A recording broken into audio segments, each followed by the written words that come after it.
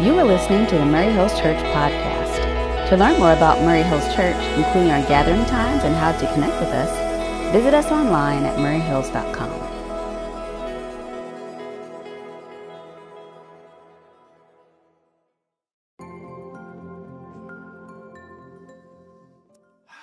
Wow, I'm a little tired.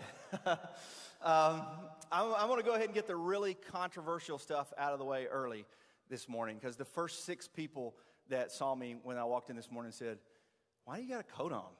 And it's real simple. My shirt was wrinkled, so I ironed it by putting on a coat. And and halfway through the worship, I'm like, why did I do that? Because I was starting to break out of sweat during worship. So thank you so much for your worship this morning. Online, we couldn't hear you, but we know that you were singing just as loudly this morning. And we're honored by your presence here today. Whether you're joining us in the room or you're joining us online, we're really grateful that you made Murray Hills a part of your Sunday morning.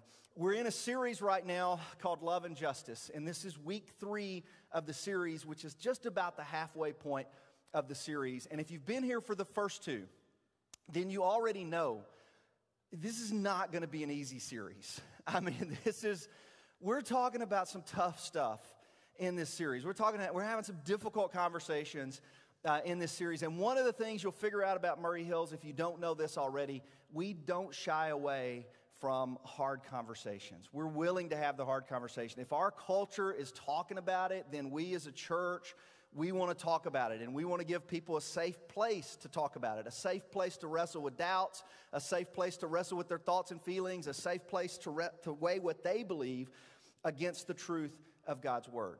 And a lot of places aren't comfortable doing that. You know, I've been a part of a lot of churches that are not comfortable having hard conversations. And you want to know why most churches are not comfortable having hard conversations? Because it's hard. I mean, it's hard because I know some of you already, you've had tense conversations in your small groups, or you've had tense conversations over lunch, or you've had tense conversations with yourself. You've kind of sat in your own discomfort and disagreement and go, what do I think about this, and why am I feeling this way? And I mean, we think that's okay. We think it's okay to feel that way. Sometimes we come to church to be comforted, and sometimes we come to church to be challenged. And we really like the comfort side of church, but Jesus does challenge us as well. And it's okay because we think, you know, our God is big enough, we're mature enough in our faith, and we're confident enough in who we are in Christ to handle hard conversations.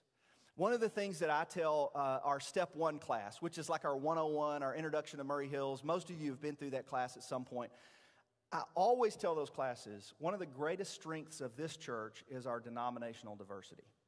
And I tell them that right after we have this, you know, I start the class by saying, tell us where you're from and tell us what church you grew up in. And if we have 10 people in the room, there's 8 different denominations. I mean, it's Roman Catholic, Lutheran, Episcopal, Presbyterian, Church of Christ, Southern Baptist, Assembly of God, a little bit of nothing and a little bit of everything. Like it's all across the room. And after we do that exercise, I tell them that's Murray Hills. Like that's exactly who Murray Hills is. We're a very diverse congregation denominationally. We're a diverse congregation generationally. We got millennials to boomers and all in between and above and below, and I don't even know what the next generation's called. So like we're very diverse generationally, and we're seeking to become more diverse ethnically. And we think that's a strength. We think having a diverse group of voices and experiences and life, we think that's a strength, right? And the question then becomes, well, how do you hold it together? I mean, if you've got all this diversity, when you put people in a small group, when people have lunch after church on Sunday, how in the world do you hold it all together? Because goodness, I mean, read the news. The Southern Baptists are struggling to hold it together just with other Southern Baptists. Our Methodists struggle to hold it together just with other Methodists. And so if this is a multi-denominational congregation, and it's a multi-generational congregation, then how in the world do you hold it together? And the answer is simple. We appeal to an old Restoration Movement motto that says, in matters of faith, unity, in matters of opinion, liberty, and in all things, love.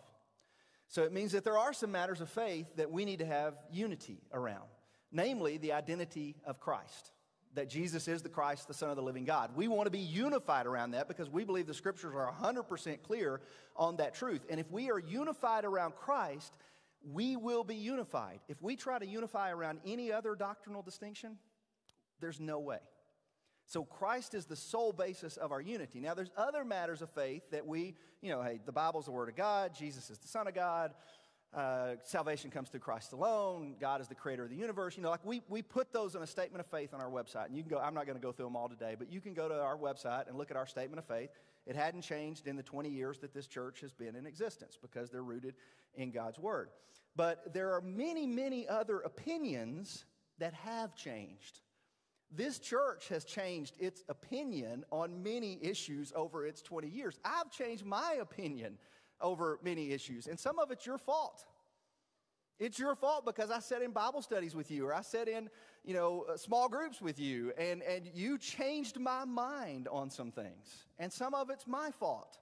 Some of it, I changed your mind on some things. Through sermons and teachings or whatever, I changed your mind. And some of us are so stubborn, we ain't never going to change our mind on nothing. And that's okay.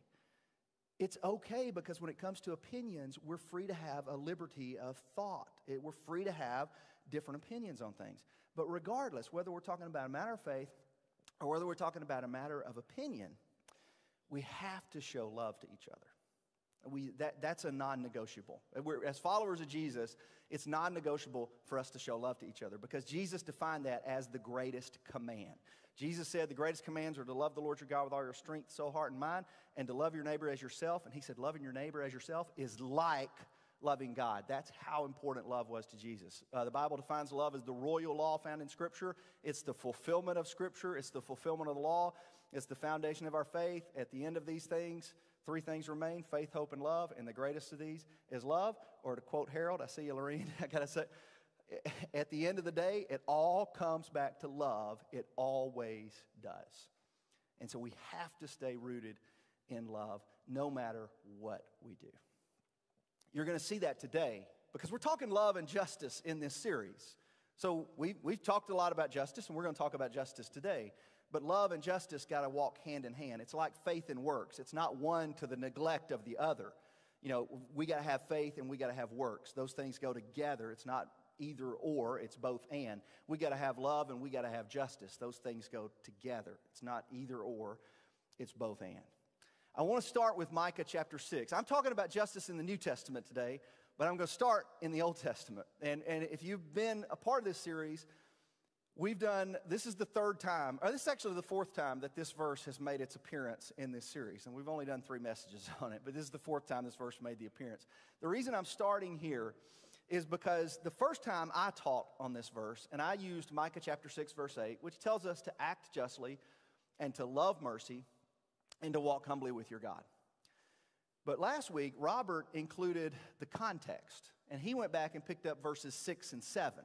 And I loved what he said about a text without a context is a pretext for whatever we want it to mean. Because context is so important. So he goes back and picks up the verses before verse 8. And the context of this is God saying through the prophet to his people something really hard. Like, we love verse 8.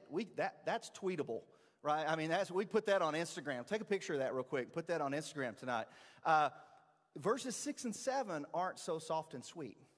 Because in verses 6 and 7, God says through the prophet Micah, don't bring me your platitudes. Don't bring me your sacrifices. Don't bring me your offerings. Don't bring me your worship. Don't bring me your songs. Don't bring me your sound doctrine if you aren't willing to act justly and to love mercy and to walk humbly with your God. And it's not the only time that God said that through the prophets. God also said that through other prophets. Amos is one of the more famous ones. Amos chapter 5. God said this, and this is powerful language. And this is written to the people of Israel, but this is powerful language. I despise your religious festivals. Your assemblies are a stench to me. Even though you bring me burnt offerings and grain offerings, I will not accept them. Though you bring choice fellowship offerings, I have no regard from them. Away with the noise of your songs. You can see why the prophets were not popular, right? Away with the noise of your songs. But this is what he says in verse 24. I will not listen to the music of your harps, but let justice roll on like a river, righteousness like a never-failing stream. So he says, if you come to me with worship, but you neglect justice, then that worship's hollow. If you come to me with sacrifice and offerings and tithes, but you neglect justice and love, then that's hollow. And it's not just the Old Testament that says that. The New Testament, remember the parable of the sheep and the goats? Jesus says, away from me, I never knew you. That is the scariest parable to me in all of the Bible. I don't like teaching on the parable of the sheep and the goats because it's a tough teaching. That is a very challenging teaching of Jesus. Or in the Sermon on the Mount, Jesus said, many who say to me, Lord, Lord, will not enter the kingdom of heaven, but only those who do the will of my Father who is in heaven. I do not like that verse. That's a challenging verse to hear because Jesus is saying, hey, faith without works is dead. You gotta do both of these things. And I think you'll see this as we go through the New Testament this morning. Honestly, I would rather have had the Old Testament. To be honest with you, as I started studying the teachings this week, I'm like, I wish I'd have flipped that around, and I wish I'd have taken the Old Testament because the Old Testament is easier to dismiss than the New Testament. Because the Old Testament, we can kind of look and go, oh, yeah, God talked about justice in the Old Testament, but that's old. That's Old Testament. We're New Testament Christians. So that, justice, the prophets, oh, yeah, that's really hard stuff. But, we're New Testament. That was then, and this is now. Like, we're Jesus, and Jesus is safe. Right? Jesus doesn't make any big, high demands on our life. Jesus is soft and cuddly and warm and fuzzy.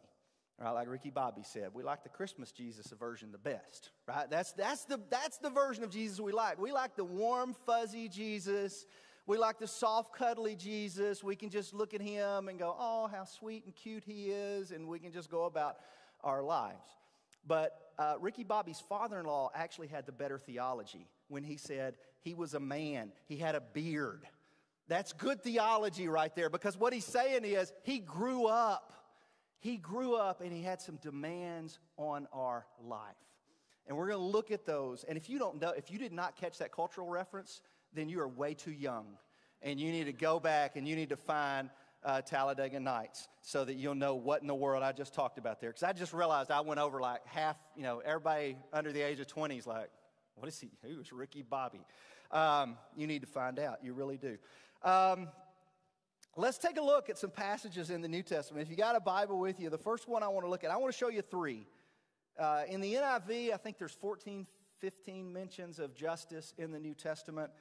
Most of them are in the Gospels. And so that's where we're going to stay this entire morning. But Matthew chapter 12 is the first one, beginning in verse 15, I believe it is. Yeah, verse 15. So Jesus is beginning to teach. And he is beginning to heal people. He's beginning to attract large crowds and followers. And the religious authorities of his day don't like it. So they feel threatened by the things that Jesus is teaching. And it says, verse 15, aware of this, Jesus withdrew from that place, and a large crowd followed him, and he healed all who were ill. And he warned them not to tell others about him. This was to fulfill what was spoken through the prophet Isaiah. Here is my servant, whom I have chosen, the one I love, in whom I delight. I will put my spirit on him, and he will proclaim justice to the nations. He will not quarrel or cry out. No one will hear his voice in the streets. A bruised reed he will not break, and a smoldering wick he will not snuff out, until he has brought justice through to victory. In his names, the nations will put their hope. Now, that's the prophet Isaiah writing about Jesus. And Matthew wants to make it very clear to us that Jesus is the fulfillment of the prophet Isaiah. That when the prophet Isaiah spoke of one who would come, who would proclaim justice to the nations, and who would bring justice through to victory, that he was talking about Jesus. And what I want you to see here is that Jesus comes to bring justice. We like to think of Jesus as nothing but, love and kindness. And Jesus is nothing but love and forgiveness. But Jesus comes to bring both love and justice. There's this, a bruised reed he will not break, a smoldering wick he will not stuff out, but he brings justice. And Jesus doesn't reject the tradition of the Old Testament prophets. Jesus actually fulfills the traditions of the Old Testament prophets. He continues in the teaching of the Old Testament prophets.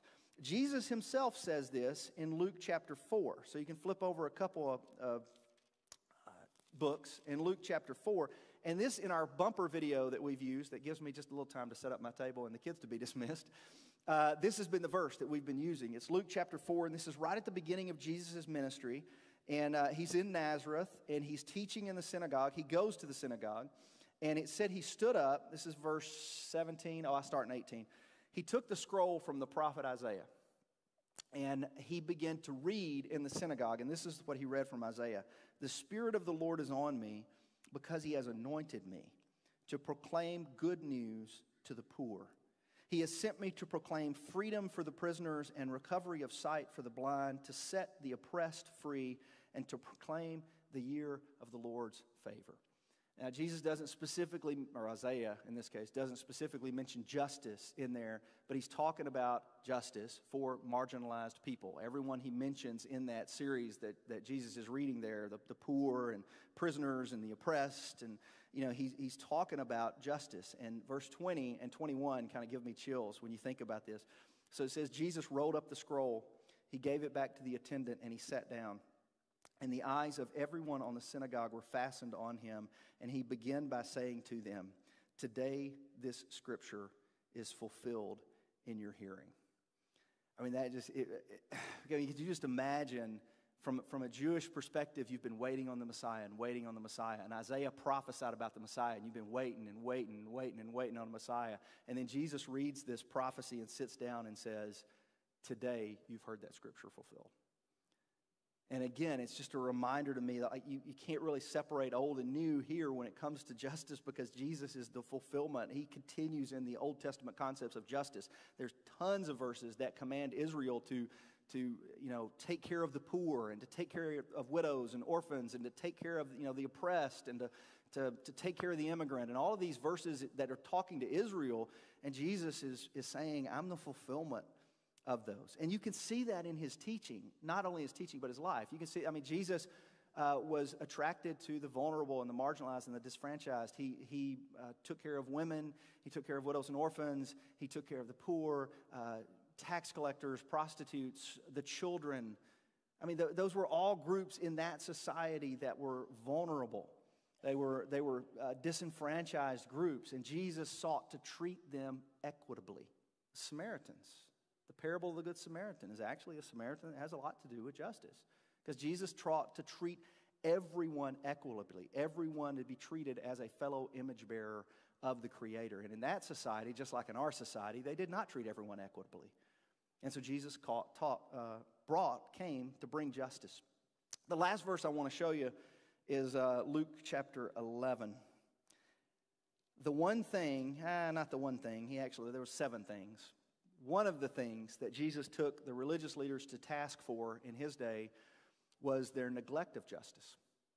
And Matthew 23, he goes through 7 woes for the Pharisees and the teachers of the law, because, kind of like it's in the spirit of Amos and Micah, because he's like, you look good on the outside, but on the inside you're full of dead men's bones. Like, you clean the outside of the cup and dish, and you whitewash the outside of the tomb and all. So Jesus is kind of taking them to task in the spirit of an Old Testament prophet.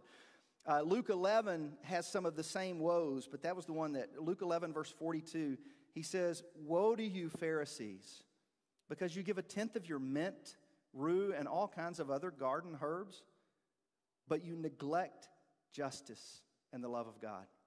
You should have practiced the latter without leaving the former undone. He's like, you're really careful to tithe and do your offerings and do everything with exacting obedience and righteousness, but you neglect justice and the love of God. You neglect love and justice. And if you neglect love and justice, what Jesus says in Matthew is, then it's like straining gnats and swallowing a camel. And what he means there, the reference is, the Pharisees were so specific in their obedience to the law. They were so faithful and obedient to God's law and the law of Moses that they didn't want to do anything, even unintentionally. They didn't want to do anything that might violate one of God's laws. And one of his laws was the kosher laws about clean and unclean animals, and a gnat was an unclean animal. And so they would strain out their drinking water and strain out their wine just to make sure they didn't accidentally swallow a gnat and accidentally disobey the law of Moses. And Jesus actually, if you read that text correctly, he doesn't tell them they're wrong in that. I mean, he doesn't say, like, what are you doing? You guys are way too legalistic. He actually doesn't say, he says you should have practiced the former without neglecting the latter. In other words, yeah, your personal morality is important. Your righteousness and your obedience to the law and the way you care about your obedience to the law, that's good. But you neglected justice. And if you neglect justice and if you neglect love, then you're straining a gnat and swallowing a camel. You should have done both. You should have sought to do, this is not an either-or proposition. Either I can be faithful and obedient to Christ, or I can pursue justice. This is I don't know where we got the idea that those are either-or concepts. They're both and. We've got to do both of those things. Yeah, we've got to be faithful to Jesus, but we've also have to pursue justice. And I think that's what Jesus teaches in the New Testament, all throughout the New Testament, not just in the words that he says, but in the way that he treats people, as I talked about, the way he treats the poor and the way he treats tax collectors and prostitutes and children and Samaritans, the vulnerable, the marginalized in the society. Jesus lifted them up and restored them to a place of equity. Like he restored them, he restored their dignity in many cases. And Luke is really keen on that when it comes to women and the poor. Luke talks a lot about how Jesus did that. Jesus took the marginalized and lifted them up. And then you got parables like the sheep and the goats, and parables like the rich young ruler, and parables like the great banquet, and parables like the Good Samaritan. And it's like, have we missed the point of a lot of this? Like in churches, we're arguing about worship style, and there's poor people in our community that need fed. And we're fussing about, well, I didn't like that song Tiffany did today. I like to do these songs, not these songs. Or we're arguing about the color of the carpet in the sanctuary, and there's marginalized people groups in our society that don't have justice. And do we miss the point of it all? Do we today, like the Pharisees, strain gnats and swallow camels? Tim Keller does a great job of breaking this down. And I'm going to recommend a book to you. You guys know I'm always recommending books. Timothy Keller is a pastor at Redeemer Presbyterian Church in New York City. And he's written a book 10 years ago called Generous Justice, How God's Grace Makes Us Just. Now, Keller is a theological conservative. I think most people would classify him in that category. But he thinks a lot of his fellow conservatives have kind of missed the mark when it comes to justice. And I want to read you what he says, because he kind of talks about how Jesus teaches a whole cloth approach to all of these issues we're talking about. That yes, Jesus advocates for personal morality, and yes, he advocates for obedience and all of these things, but he also advocates for justice, and he advocates for love. And he takes the Sermon on the Mount specifically and says, this is where you see Jesus start to do this. And I was kind of very interested in that, because the next series that we're going to do as a church, is the Sermon on the Mount. We're going to spend about 12 to 13 weeks on the Sermon on the Mount right after Easter. And so it was interesting to me to read what Keller had to say about it. And I'm going to read it for two reasons. One, I want to say it the way Keller said it, because I think it's powerful. Two, Keller mentions politics. And so if we're going to talk politics, I'd rather y'all be mad at him than me. Here's what he says. He says, what we've not noticed very often in the Sermon on the Mount, or all the teachings of Jesus, is how Jesus weaves into a whole cloth what we today would call private morality and social justice. Along with the well-known prohibitions against sexual lust in the heart, adultery, and divorce, there are calls to give to the poor and to refrain from overwork and materialism. Now, here's where I think Keller hits it. In Western society, these sets of concerns have often been split off from one another. In fact, each of America's two main political parties has built its platform on one of these sets of ethical prescriptions to the near exclusion of the other. Conservatism stresses the importance of personal morality, especially the importance of traditional sexual mores and hard work, and feels that liberal charges of racism and social injustice are overblown. On the other hand, liberalism stresses social justice and considers conservative emphasis on moral virtue to be prudish and psychologically harmful. Each side, of course, thinks the other is smug and self-righteous. It's not only the political parties that fail to reflect this whole cloth biblical agenda. The churches of America are often more controlled by the surrounding political culture than by the Spirit of Jesus and the prophets. Conservative churches tend to concentrate on one set of sins, while liberal ones concentrate on another set. Jesus, like the Old Testament prophets, does not see two categories of morality. He wrote that in 2010, and I wonder what he thinks in 2021.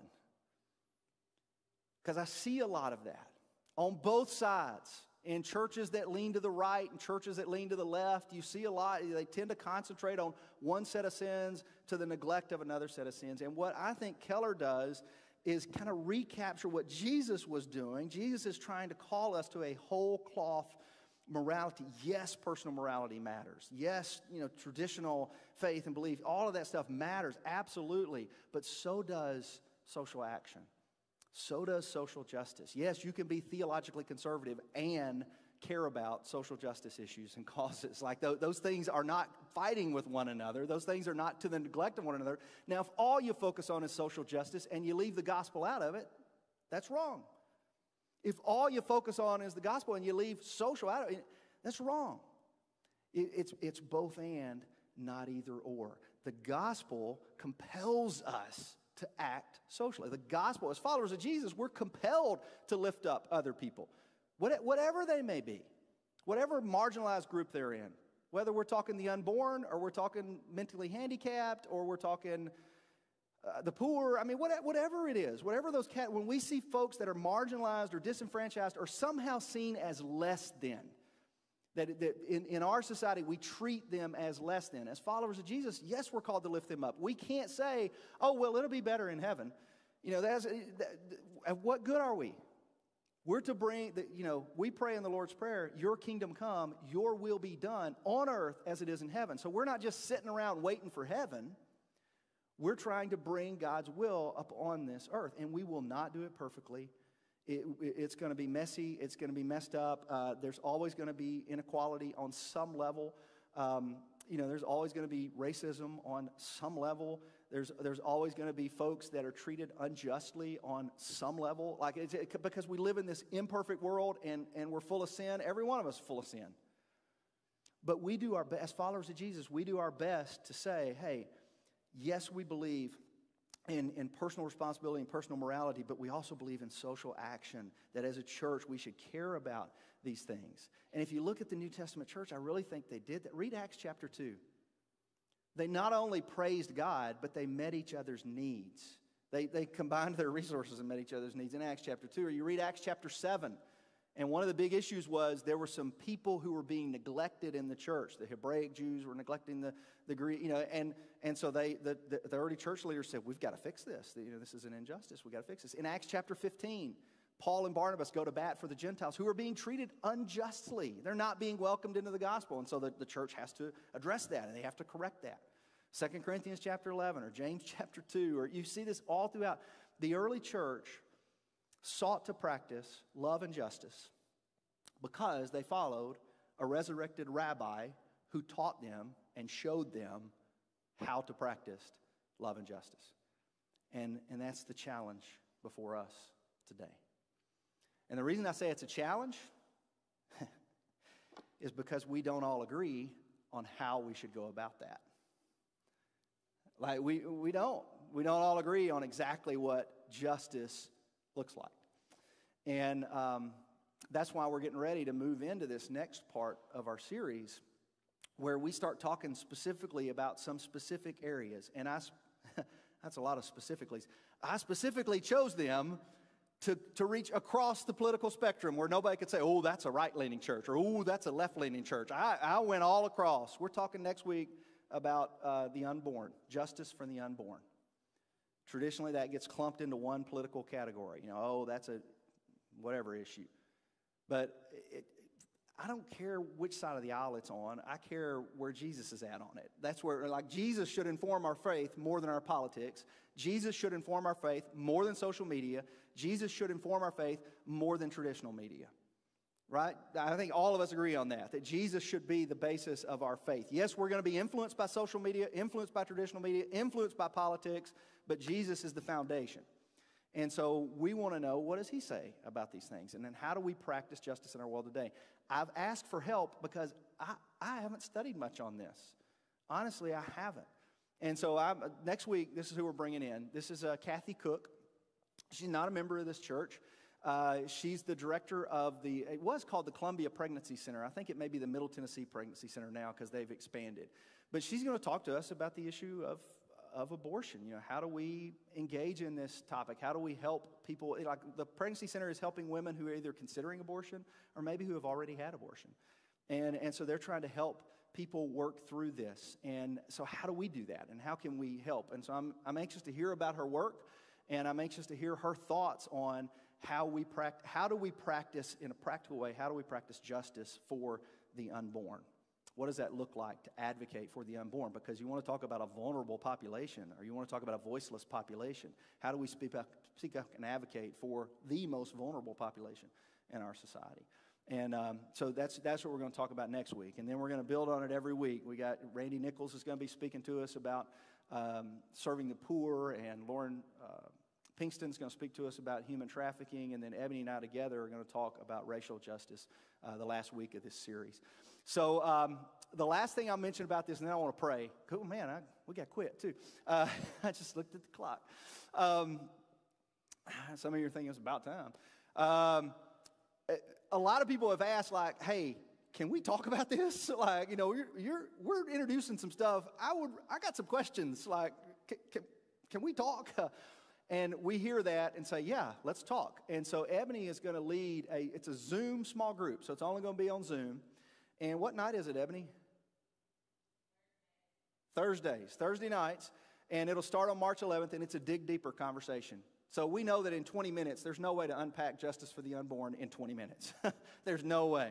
So Ebony will do a follow-up conversation of, hey, how do we do this? And, we'll provide some resources and things like that. So if you're interested in that, there's a link online in our comment section, or you can go to the Church Center app and sign up for that dig deeper conversation. Let me say a word of prayer for us. We got to do our offering. I got to tell you about Easter, and then we're going to get you out of here. All right, let's pray. Father, I'm so thankful for this church. I am. This church, the people in this church have taught me so much. And they've taught me that through agreement, and they've taught me that through disagreement. And some of the times that I've grown the most in this church is when I've been the most uncomfortable. And I'm thankful for my brothers like Harold that taught me how to love. I'm thankful for my brother like Gary that taught me about the resurrection from the dead. I'm thankful for my brother like Stephen Worley that taught me that it was okay to come to a church where you didn't agree with everything that happened in that church. I'm just thankful for this church, Father, and the spirit in which it's taught me these things. And I pray that we continue to do these things. I pray that you be with Murray Hills as we continue to be a place that stays firmly rooted in you and your Son, Jesus, but also takes the teachings of your word, Jesus, seriously. And we're not just here to sing a few songs and go home on a Sunday morning. We're here to be ambassadors that bring about your will on earth as it is in heaven. And help us as we do that. It's in the name of your Son, Jesus, I pray these things. Amen. If you were encouraged by today's talk, feel free to share it with your friends. Please also consider rating and subscribing on Apple, Spotify, or wherever you listen to podcasts. To learn more, please visit us online at murrayhills.com.